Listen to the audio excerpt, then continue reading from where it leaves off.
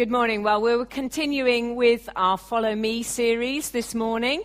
If you missed Steve's introductory preach a couple of weeks ago, or Phil last week on the Bible and culture, I would just encourage you to download the King's app on your phone, and then you can listen to the podcast really easily, or you can go onto our website and pick them up. This is a series not to be missed. Over the next few weeks, we're going to be talking about gender, singleness, marriage, same-sex attraction, sanctity of life, honouring the elderly. So they're hot topics that our culture has a lot to say about. And we're going to be looking about what the Bible says about these topics. So don't miss it any of the weeks. It's going to be really good. But this morning, we're looking at Jesus as Saviour and Lord. And you'll notice on the slide that there's a question mark there. Because actually, if you think about it, those words, Saviour and Lord, we don't really use them in our culture apart from in a religious setting. I mean, we don't really like to admit that we need saving, that we need helping. We would prefer a bit of self-help, not for a saviour to help us. And in our culture, we prefer to be consulted, mentored, advised, not asked to obey a Lord and Master. To put it in bake-off terms, we'd rather have Mary Berry's encouraging words than Paul Hollywood's piercing stare. We don't want to be told what to do we? You know, I'm really grateful that I have a sat-nav in my car because I'm one of those people that has no sense of direction. And I quite easily used to get lost. I don't know if any of you remember those days when you used to have to pull over to the side of the road and consult a map, you know. Or for me, sometimes if William was driving and I was meant to be the person reading the map, that didn't go too well either. Sometimes we would still get lost and there would be a little bit of tension in the car. You know that feeling? But the great thing is with a sat-nav is that when you want to follow it, you can. But when you think you know a better route, you just switch it off and you follow that route. Or if you see there's some traffic ahead, you put the sat-nav on and you ask it to help you get round that trouble and come out the other side. You know, sometimes I think we treat Jesus a bit like that, as if he's an optional extra, that when we need direction, we will turn to him. But when we think we know our own route, we will just follow that. When we think there's trouble coming, we might ask him to save us, to rescue us. But most of the time, we want to stay in charge. But actually, Jesus wants to be in the driving seat of our lives. To be leader, to be boss, to be Lord. And that feels quite different from what our culture would expect. And so I'd like to look at some stories in the Gospels where we can see how people interacted with Jesus. And we'll find out how they met with him as Saviour and Lord.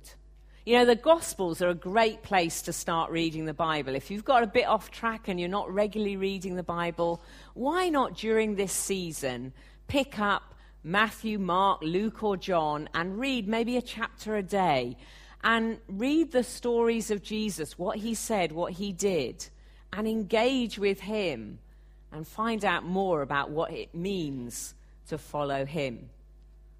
So right at the beginning in John chapter 1, we have John the Baptist, and he is preaching, he's telling people to repent, he's calling them to a radical lifestyle, because he says the Messiah is coming, and that there's someone coming who he isn't worthy to even untie his shoelaces. And one day, as the crowd is all round John on the banks of the River Jordan, John sees Jesus coming. And he makes a bold statement. Look, the Lamb of God who takes away the sin of the world. Now, for a moment, let's step back and think about that statement, because most of us have heard it before, so it's familiar to us. But actually, that's pretty strange to call a person a lamb. I mean, you know, lambs, when you think about it, are cute, furry, but rather silly animals, aren't they? We don't have many of them in southeast London, so we probably don't know much about them, but we wouldn't really think that a man was like a lamb. To understand that, you've got to go back to the Jewish sacrificial system, because that was the way that they thought. That was how they connected with God. For us, I know we wouldn't really connect sacrificing a lamb and the spilling of its blood with dealing with the guilt and bad stuff that's in our heart. But for them, that was normal. The lamb was a substitute. The punishment that the person deserved for their sins was put on the lamb. The lamb was something perfect and valuable that was offered to God to show that you really wanted to be made right with him. It provided a public way to come into God's presence and be forgiven and clean so that you could worship him. And the death of the lamb spoke of the seriousness of sin and the need for forgiveness. Well, we may not do that, but in our culture, we are willing to sacrifice things for an aim, for something that we think is the most important thing. So often we will pay a lot of money to get a good education so that we can get our dream job. And we all know people who sacrifice their family to ambition or their health to an addiction of some kind. They sacrifice something in the now for something they want, something they idolize. In the Jewish system, they sacrificed the lamb, but their aim was to be forgiven by God. The trouble was that the effect of that sacrifice didn't last very long. And as people left the temple, I'm sure maybe they were driving their car along and someone cut them up, and before they knew it, they were angry and frustrated and proud and selfish and needing another sacrifice so that their sin could be dealt with. There was a need for a permanent sacrifice, a savior that could deal with sin once and for all. And that's what Jesus did. He came as a permanent, perfect sacrifice. He came as the Lamb of God.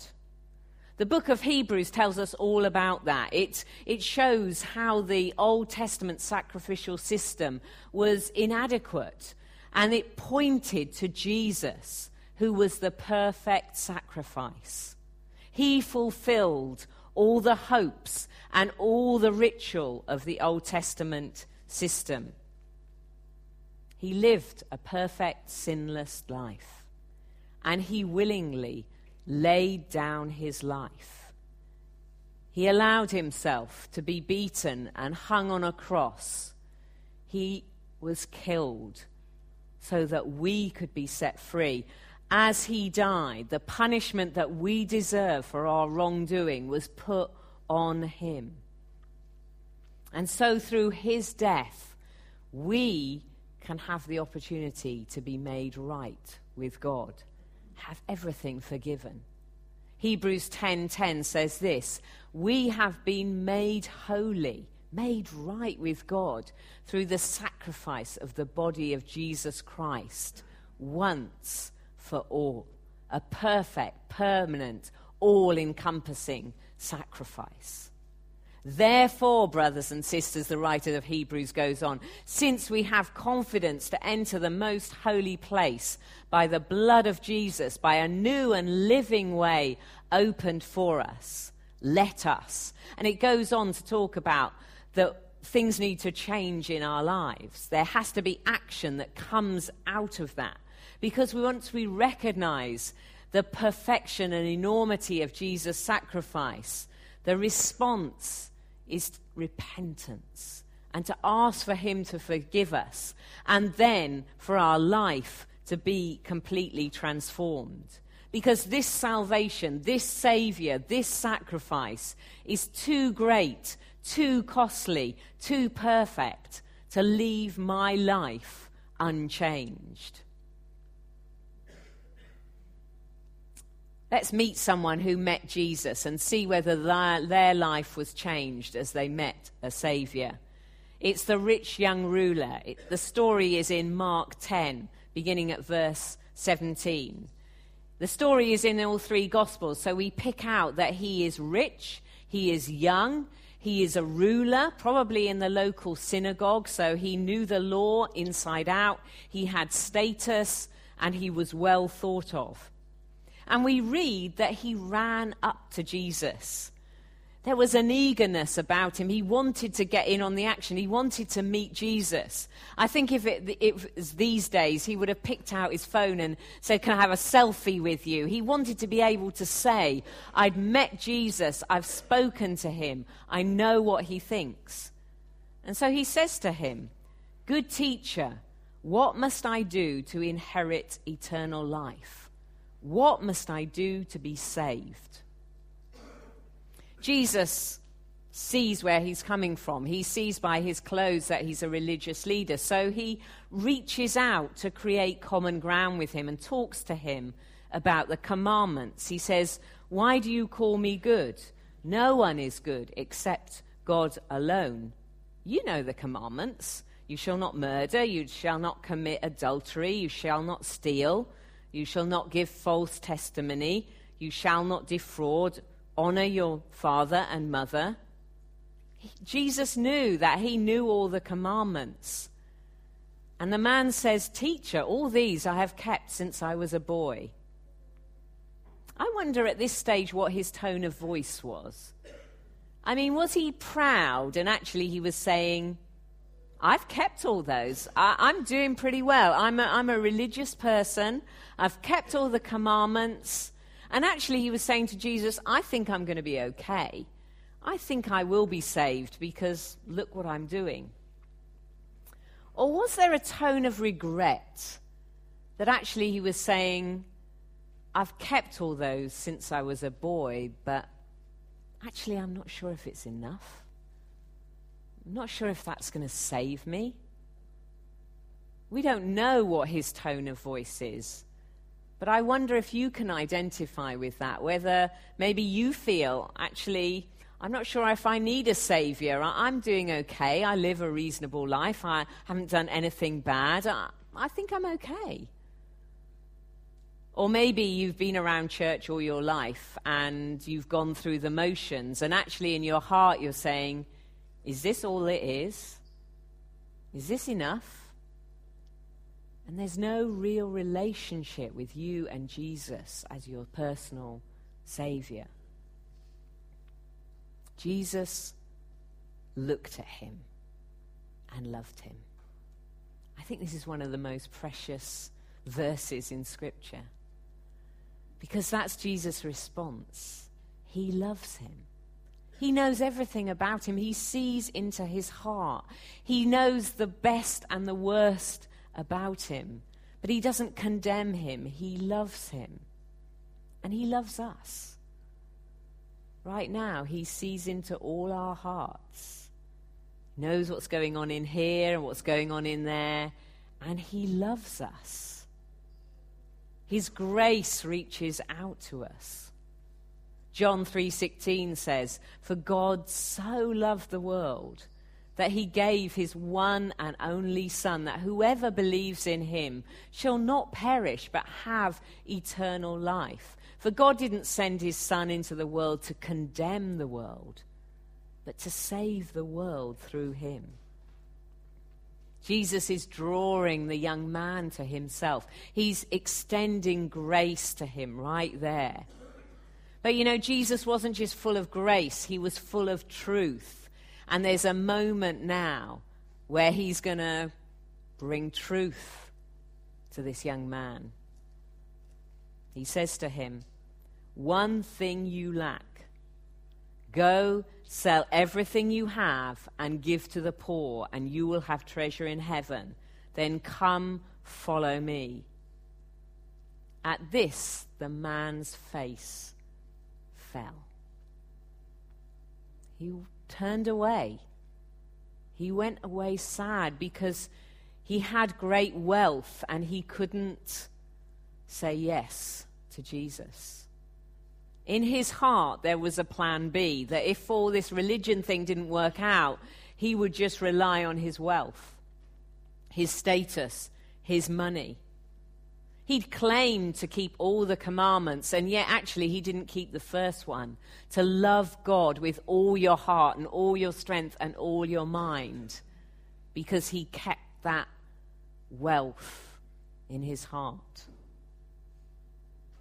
I don't know if you've ever had a moment like that in your spiritual life.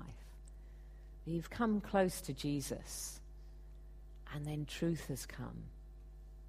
And he said something to you. You've read something in his word, and it's exposed that actually in your heart there's something that stops you saying yes to Jesus.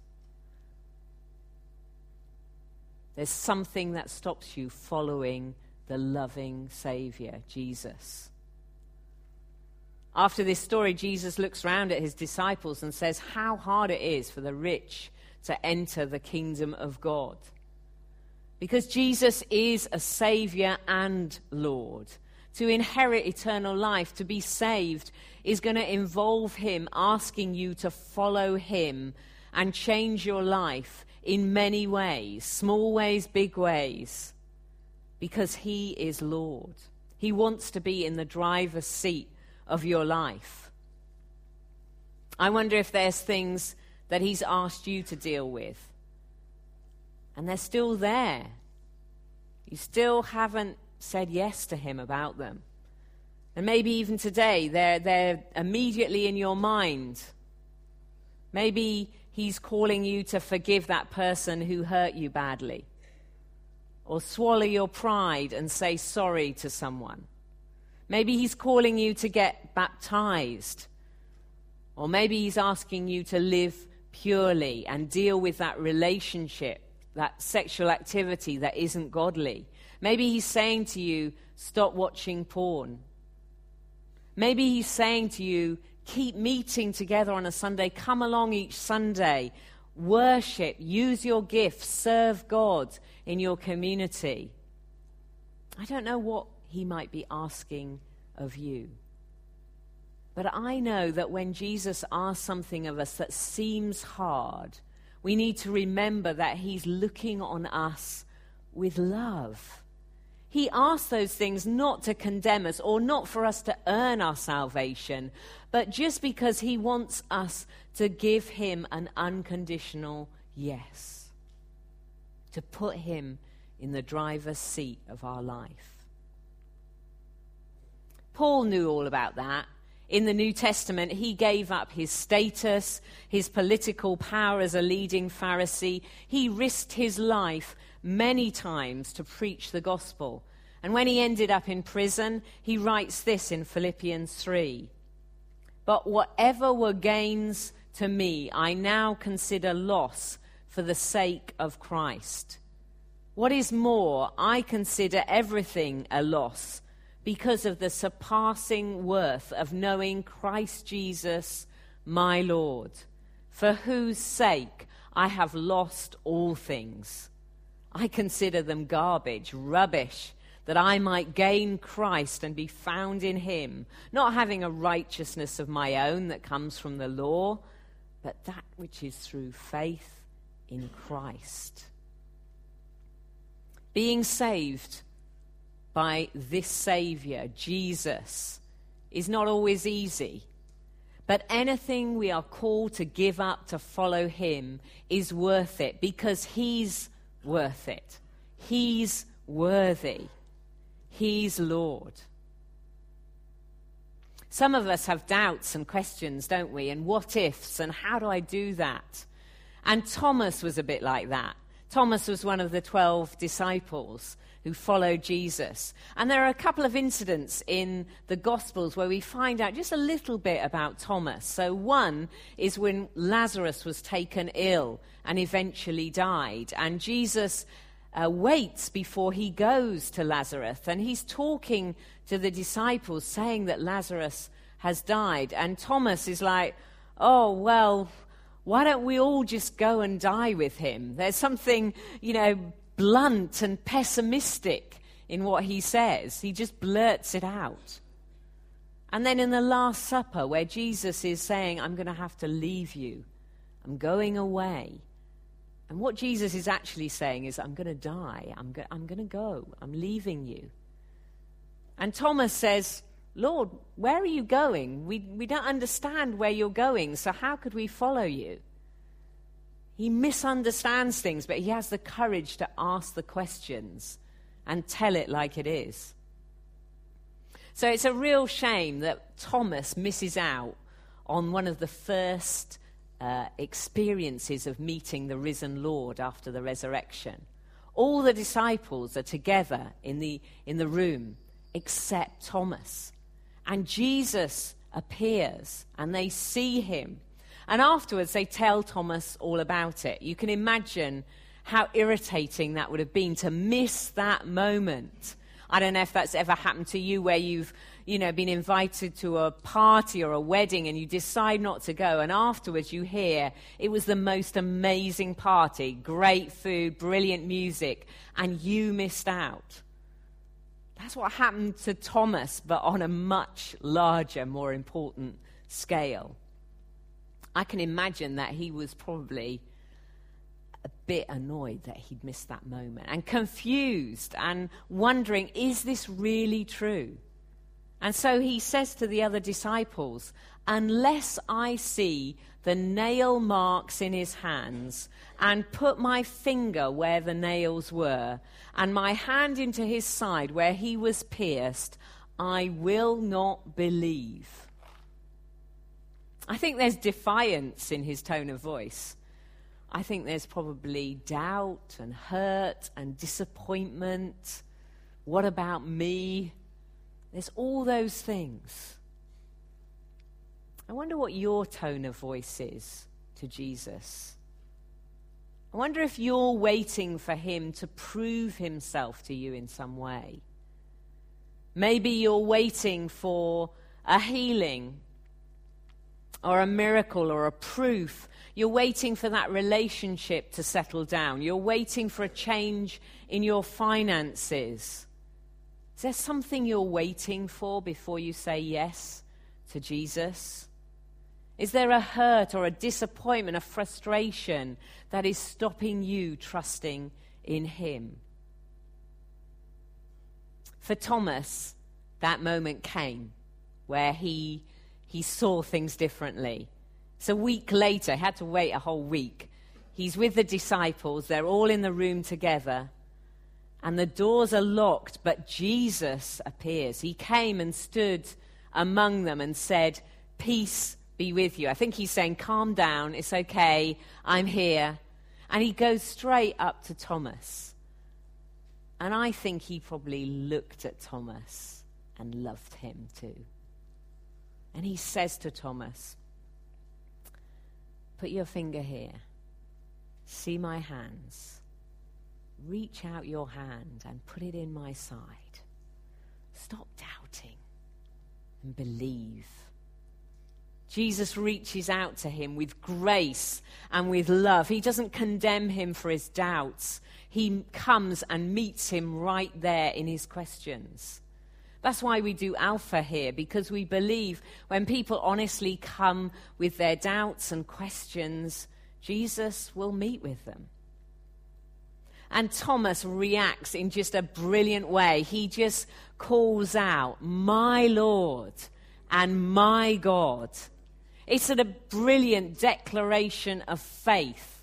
He just is saying yes, totally, to Jesus. It's not blasphemy calling Jesus God, because now he realizes he's risen from the dead. He is the Lamb of God that takes away the sin of the world.